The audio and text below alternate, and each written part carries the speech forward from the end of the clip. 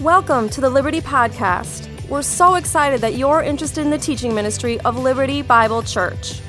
We're a multi-site church that exists to share the love of Christ across Northwest Indiana.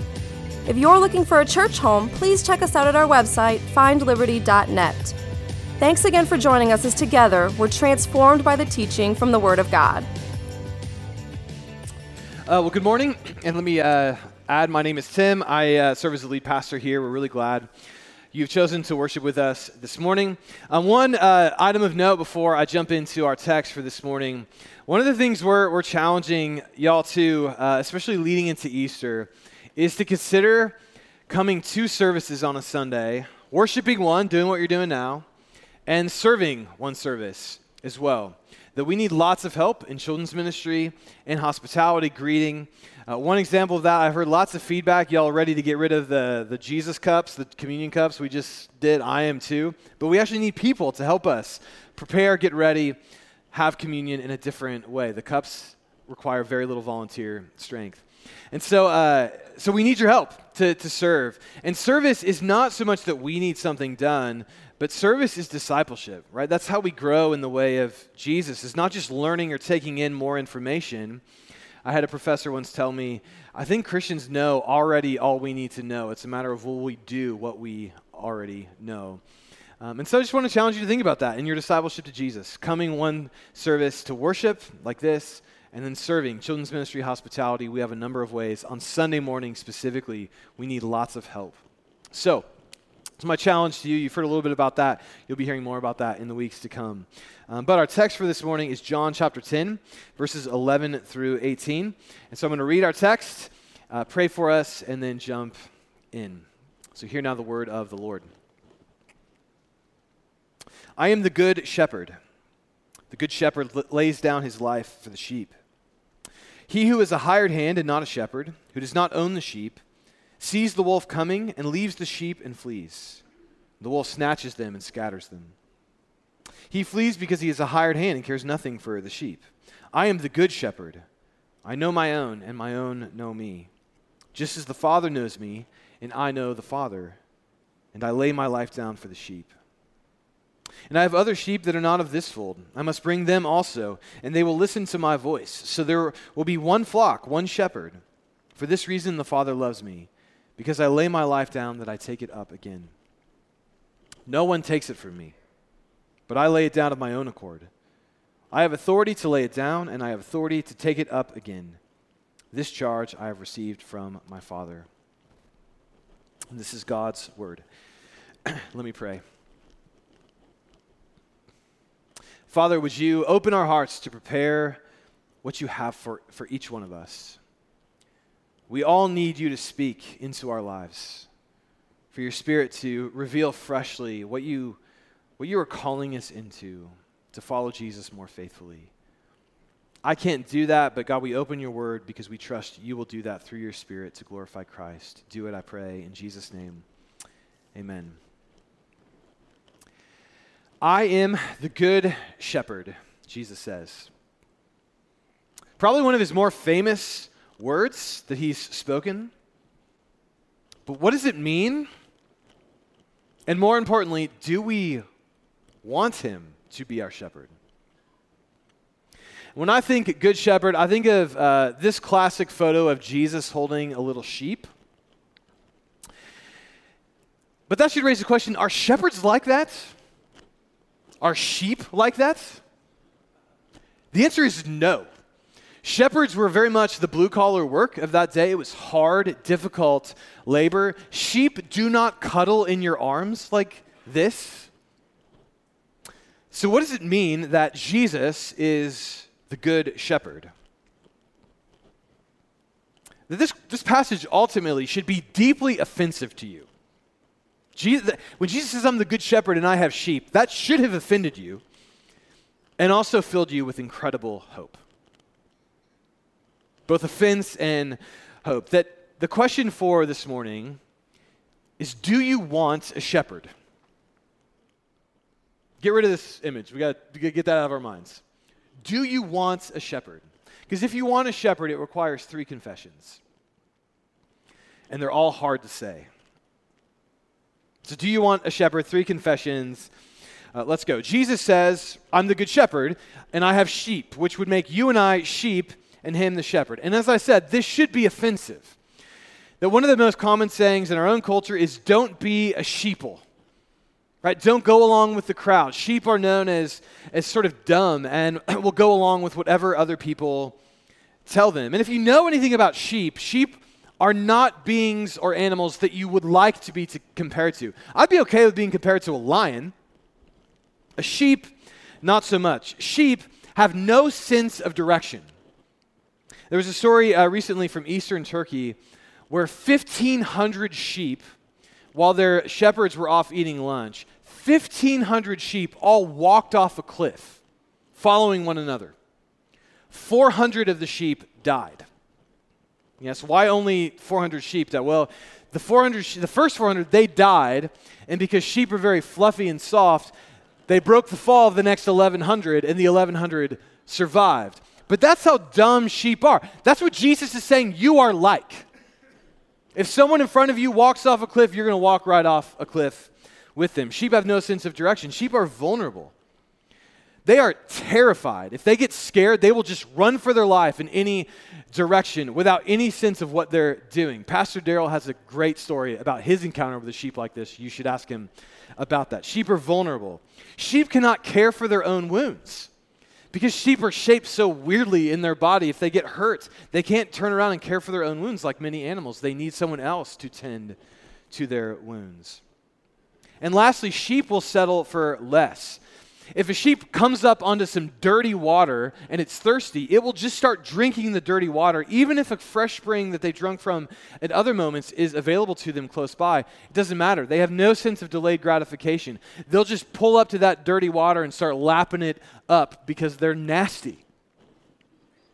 This is what Jesus is saying you are spiritually. You have no sense of direction. You are vulnerable. You can't tend to your own wounds. And you will settle for less. Now, all of this hopefully has offended you at this point. If you're still not offended, I have a video that illustrates how bad sheep are. So watch.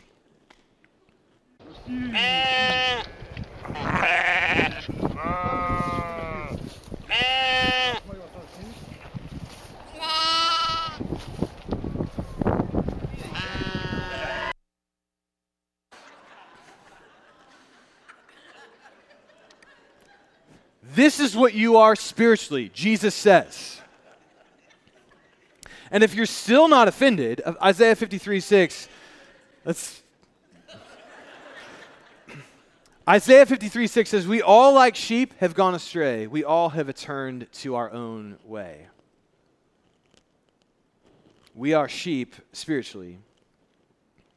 And this is a hard confession to make. But to have a shepherd, you have to say, I'm a sheep. Vulnerable and lost. Confession 1, spiritually, I am a sheep. Vulnerable and lost. Do you agree with that is your spiritual condition? Cornelius Plantinga in his book, Not the Way It's Supposed to Be, talking about sin and how we are sheep, how we are broken spiritually, he writes this.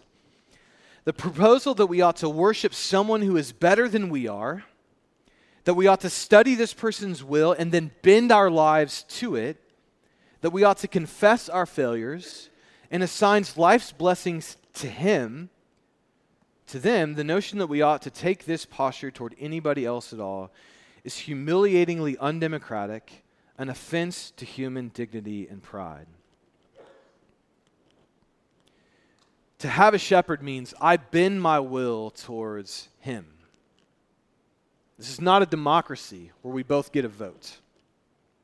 He leads and I follow. He speaks and I listen. He guides and I go. Spiritually, I am a sheep. And I'm betting many of us, at least who are Christians, are like, yes, that's true. I want to be led by Jesus. But let's put this on the ground for a minute. How well do you deal with someone when they are confronting you with your sheepness? Right? I love the idea that I need a shepherd in my own life to guide me and direct me away from drinking from dirty water and into green pastures. I agree with that in my mind. But then, listen, those of us who are married, the person who knows you best aside from Jesus is your spouse. How well do you do with your spouse when they lovingly confront something in your life? How often is it like, oh yeah, you're right? Or how often is it, well, can I tell you what you do? Actually, the thing that you're mad about me, you do far worse than I do. How do you deal with loving confrontation from a brother or sister in Christ? How well do you do when one of your children calls out a fault in your life and you know they're right? How well when a teacher corrects you in class do you respond to confrontation? Those are moments when actually God is trying to shepherd us through other people. And how many of us, when we get confronted, we're just exhausting people. We're defensive, we're dishonest, we ignore what's obviously true to all those around us. We're sheep, and it's laid bare. Our sheepness is on the table, and we deny it with everything we have in us. And so I want to encourage you with this morning, because this will happen probably this week for most of us. At some point this week, someone is going to confront you with something of your sheepness. And instead of immediately denying, immediately getting defensive, immediately get angry, I want you to remember this video.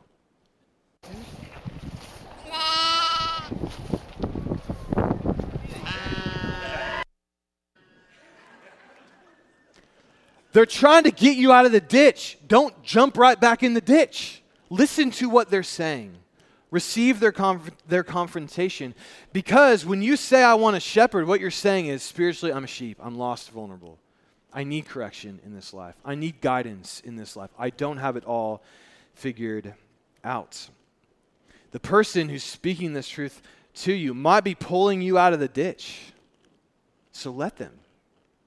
Let them pull you out of, let them be the hands and feet of Jesus, dragging you out of the ditch to a better life. Do you want a shepherd? I mean, this is nice. Like, we all want to be held like a little lamb like Jesus. That's not what shepherds do. Shepherds do that. They drag sheep out of ditches. They prevent them from walking off cliffs. This is hard work. Do you want Jesus to do that work for you? Or do you want to be left to yourself, to your own devices? That's confession 1. But Jesus goes on. He doesn't just say, I'm the good shepherd and I have sheep. He talks about sheep listen to their shepherd's voice. Now, in America, we love to say, I follow my own voice. I don't listen to anyone else. Right? I follow my own heart. I listen to my own voice. And so that's a prominent view within our own culture. But do you know why we think that? Why that's so strongly an American value? Well, it's because about 400 years ago in Europe, the common thinking was you needed a God, you needed a community, you needed a religion to guide you towards truth. You need other people to tell you what to do. The worst thing you could do is say, I'm going to follow my own voice and do what I want to do, because your voice is likely to lead you into trouble. So that was the going, and many cultures today, especially in Asian cultures, still believe this. You need community to direct you where to go. You should listen to the community more than your voice. It's not how we view it today in America. It's I'll listen to my own voice first. But the reason we think that is because 400 years ago, Western European secular thinkers started saying, no. Don't listen to the community first. Don't listen to a God first or religion first. That will all hold you down in shackles. The way to be free is to listen to your own voice. Hence today we all say, I follow my own voice. I will march to the beat of my own drummer.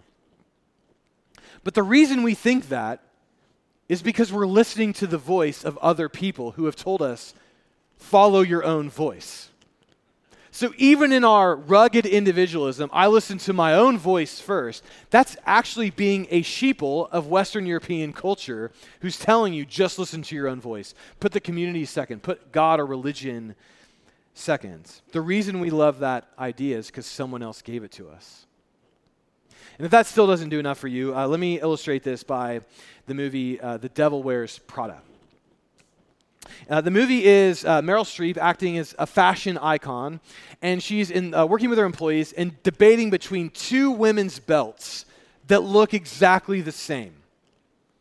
And Anne Hathaway's character in the movie just can't believe that we're agonizing over these two belts that look exactly the same. And so she snickers, and Meryl Streep snaps back at her, and she says this: "It's sort of comical how you think you made a choice that exempts you from the fashion industry, when in fact you're wearing a sweater that was selected for you by the people in this room."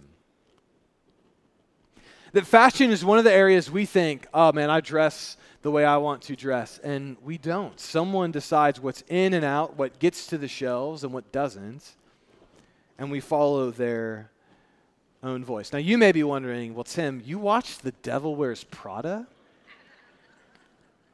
And I just want to say, when it comes to what movies I watch, I follow my own voice.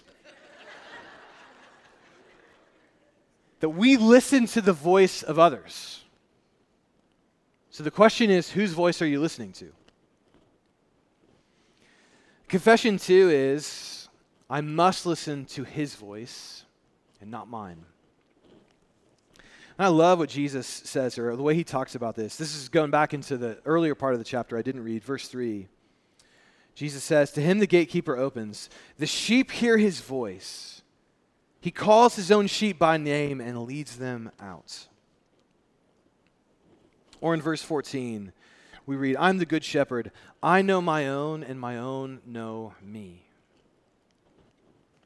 Sheep, I've kind of hated on them for a while, but sheep have an incredible capacity to hear their shepherd's voice and respond. Here's a video that illustrates just this point.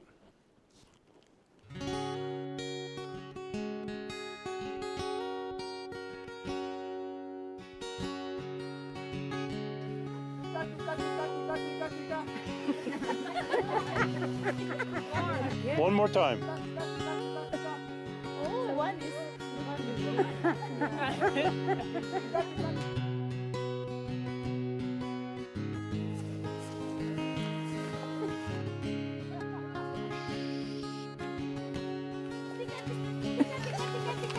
Louder! Tika, tika, tika, tika. Tika, tika, tika, tika. Tika, tika.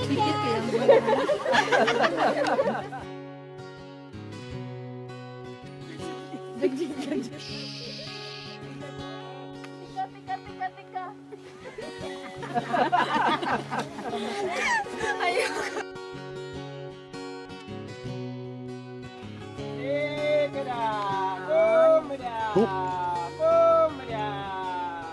Look at them, look at them.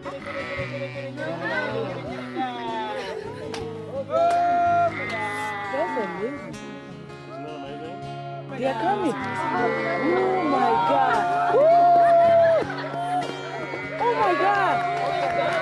I can't believe this. Oh my God. This is my voice. Oh my God. This is amazing. One more. You scared them. Yeah, Eunice made him go away. Oh my God. Was that cool or what? Oh my God.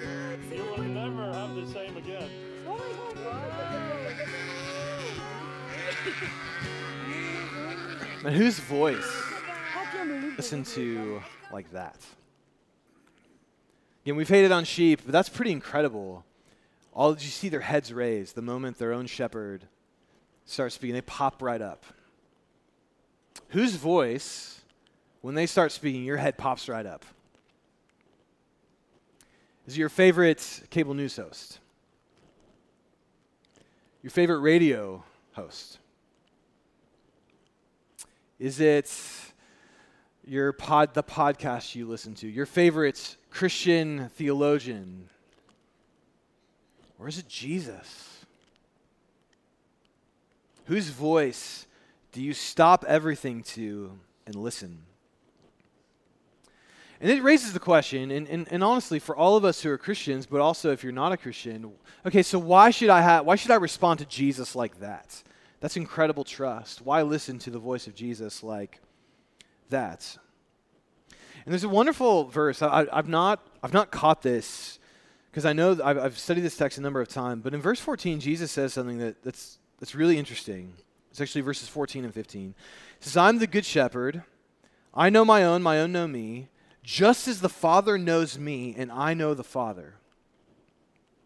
Jesus says we know him, or we can know him, the same way that he knows the Father. Now, what does that mean?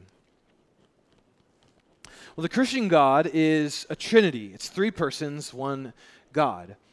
And the way Christians have talked about this is the Trinity is a loving community. Father loves the Son, Son loves the Father. Out of that love, they send out the Spirit.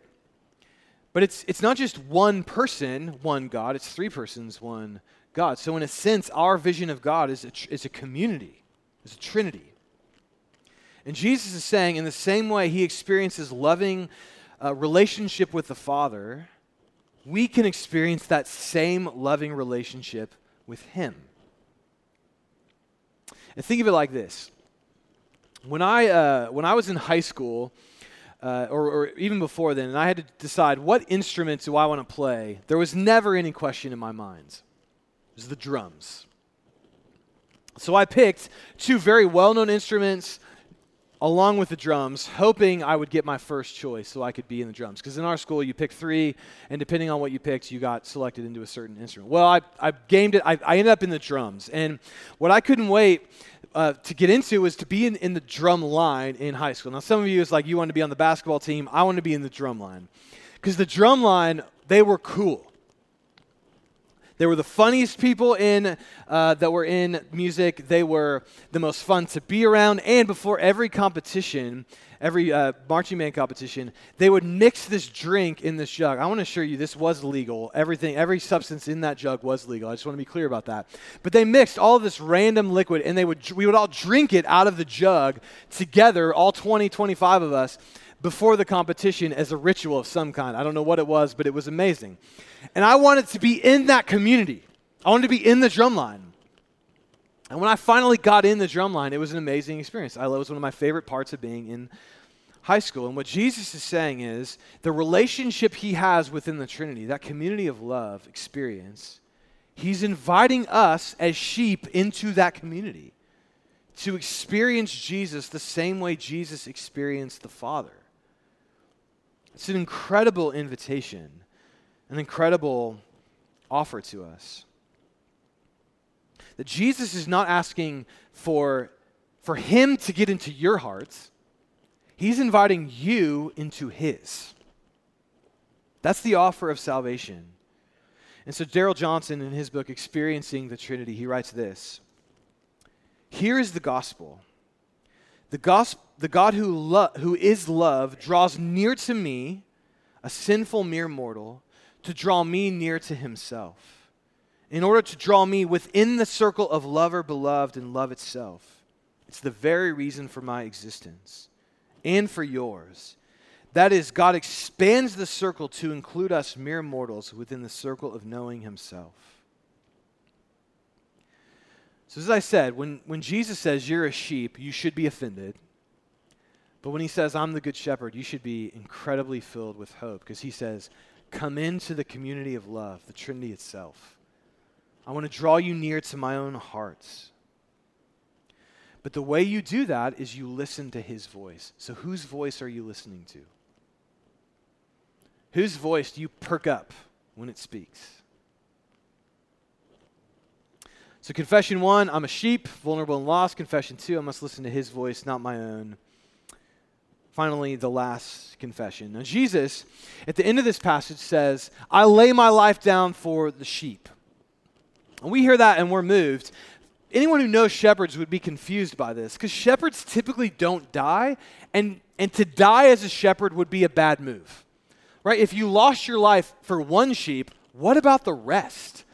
Right? The goal is to protect the flock, not to get yourself killed. So when Jesus talks about dying, this should be confusing to us. Shepherds don't die. So why does he die? Well, this is confession 3. To want a shepherd, you have to confess, I need saved. You and I, we don't need help. We don't need advice. You don't need a leg up in life. You don't need a little bit more help to get yourself. You are going to die unless the shepherd dies in your place. Period. You don't need help, advice, extra effort. You need saved. And Jesus, as the shepherd, dies in order to save you. Before we moved here, my wife and I, one thing we wanted to do was sort of have a debrief retreat after the last several years of ministry for us. We church planted, and anyone who's been involved in church planting knows it's very intense, it's very hard. And so before we came here, we just wanted to have a counselor kind of speak in and speak over our lives. And one of the things the counselor did was look through the last kind of 5 years of our lives, the highs and the lows. And there were some very low lows and some very high highs. And he just put it all on a whiteboard. And it was really interesting to see, like just my life on a whiteboard, my family's life on a whiteboard the last 5-6 years. And as we talked, he would, from time to time, he would add in blue moments where it's just clear like God intervened in unique ways. Where he protected us, he guided us, he led us one way instead of another. And then at the very end of the time, he erased all of the life events and just left up the blue of God's guidance over our lives. And it was, both my wife and I, it was powerful. And what I took from that was, one, God's shepherding presence in my life, especially when I had no idea. And two, how much danger I was in and never knew it. How much protection there was for me and I never knew it. And it's just like, it devastates. Listen, I'm someone who has a high degree of self-confidence in my own abilities and capacities. And seeing that just devastated that feeling in my life of I've got control of things. I'm smart enough. Give me enough time, I can figure it out. Give me enough time to have the efforts and I'll make it happen. That just got laid waste when I saw what was on that whiteboard. And I just recognized my own need for salvation.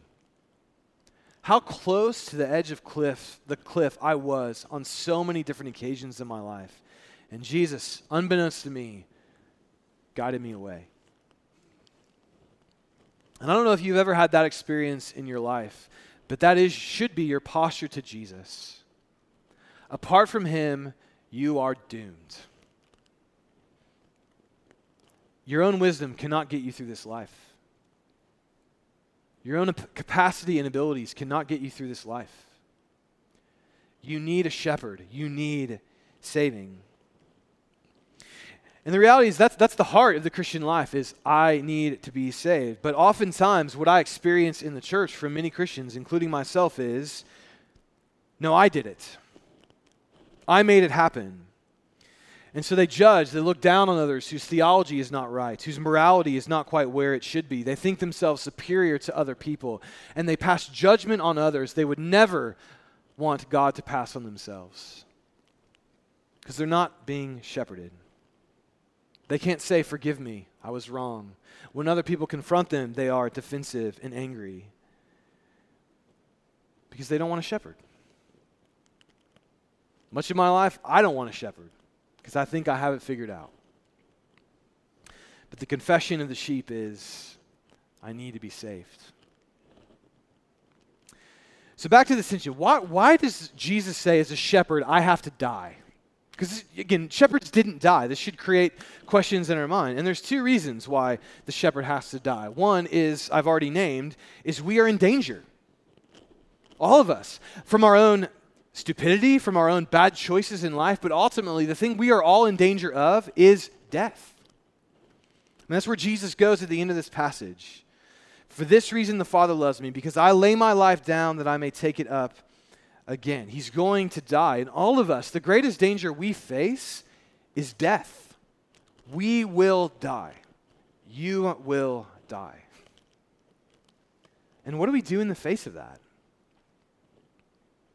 And we try everything we can to avoid that fact, it's why our medical industry is a guaranteed success until the end of time, because we will do everything we can to avoid dying, but you can't. You are in danger of death, and you will slide over that cliff at some point. And Jesus says, that's why I came, to lay my life down, that I may take it up again. And that's the second reason why this shepherd will die. See, most shepherds, if they die, it's over. This shepherd, he dies, and what does he say? Yes. Phil's going to finish my sermon for me. I can feel it. I'm going to take it up again. I have the authority to lay it down, and this is insane that he says this. And I have the authority to take it back up again. Anyone, you or me, say, listen, I'm going to die, but don't worry. I have the authority to raise myself back to life. That's a crazy person talking, unless, of course, they have that authority. And you and I would not be sitting here 2,000 years, hundreds of thousands of miles away from where all this was said. None of us would be sitting here listening to any of this if Jesus didn't have that authority. And something 2,000 years ago broke into our world, resurrection, life itself, and has spread from Jerusalem to Judea to Samaria to Chesterton. He had the authority to lay his life down and take it back up again, which is why you should listen to his voice. What other voice has the authority to raise itself from death into life? Well, Jesus, his voice, that's it. And the good news of this passage is Jesus is saying here is he's going to keep calling out for his sheep until they respond. So whether you're a Christian this morning and you've been responding to that voice your entire life, or you're not a Christian yet, I want you to know Jesus is speaking out for you to respond to his voice. He wants you to he's the good shepherd. He lays his life down for the sheep. He's come to save sinners and broken people. Listen to his voice. It can call you out of the grave. One of the roses in the vase behind me is representative of a story of someone for whom many people in this church prayed for decades to no response, until they reached the end of their earthly life. And finally, somehow, the shepherd's voice was heard and responded to. The good news of this passage is we have a good shepherd whose voice will never stop calling out to you, whether you're responding or not. And when you finally respond, you'll follow his lead regardless of your brokenness, sin, or whatever is wrong with you. He's the good shepherd. He never gives up on anyone. He will never give up on you, and he has never given up on me. And so, the Lord is my shepherd. I lack nothing. He makes me lie down in green pastures. He leads me beside still waters. He restores my soul. Even when I walk through the valley of the shadow of death, I will fear no evil, for he is with me. His rod and his staff, they comfort me. He prepares a table for me in the presence of my enemy. He anoints my head with oil. My cup overflows. And surely goodness and mercy shall follow me all the days of my life, and I will dwell in the house of the Lord forever. Let us pray.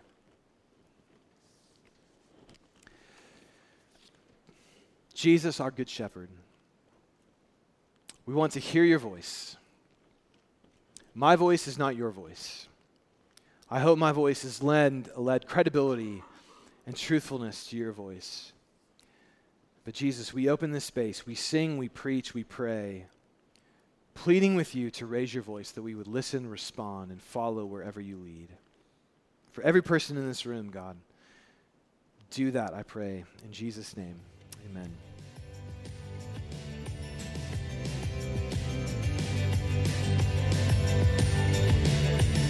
Thanks for being with us today. If you'd like more information on our church or a place to connect, you can check us out on the web at findliberty.net.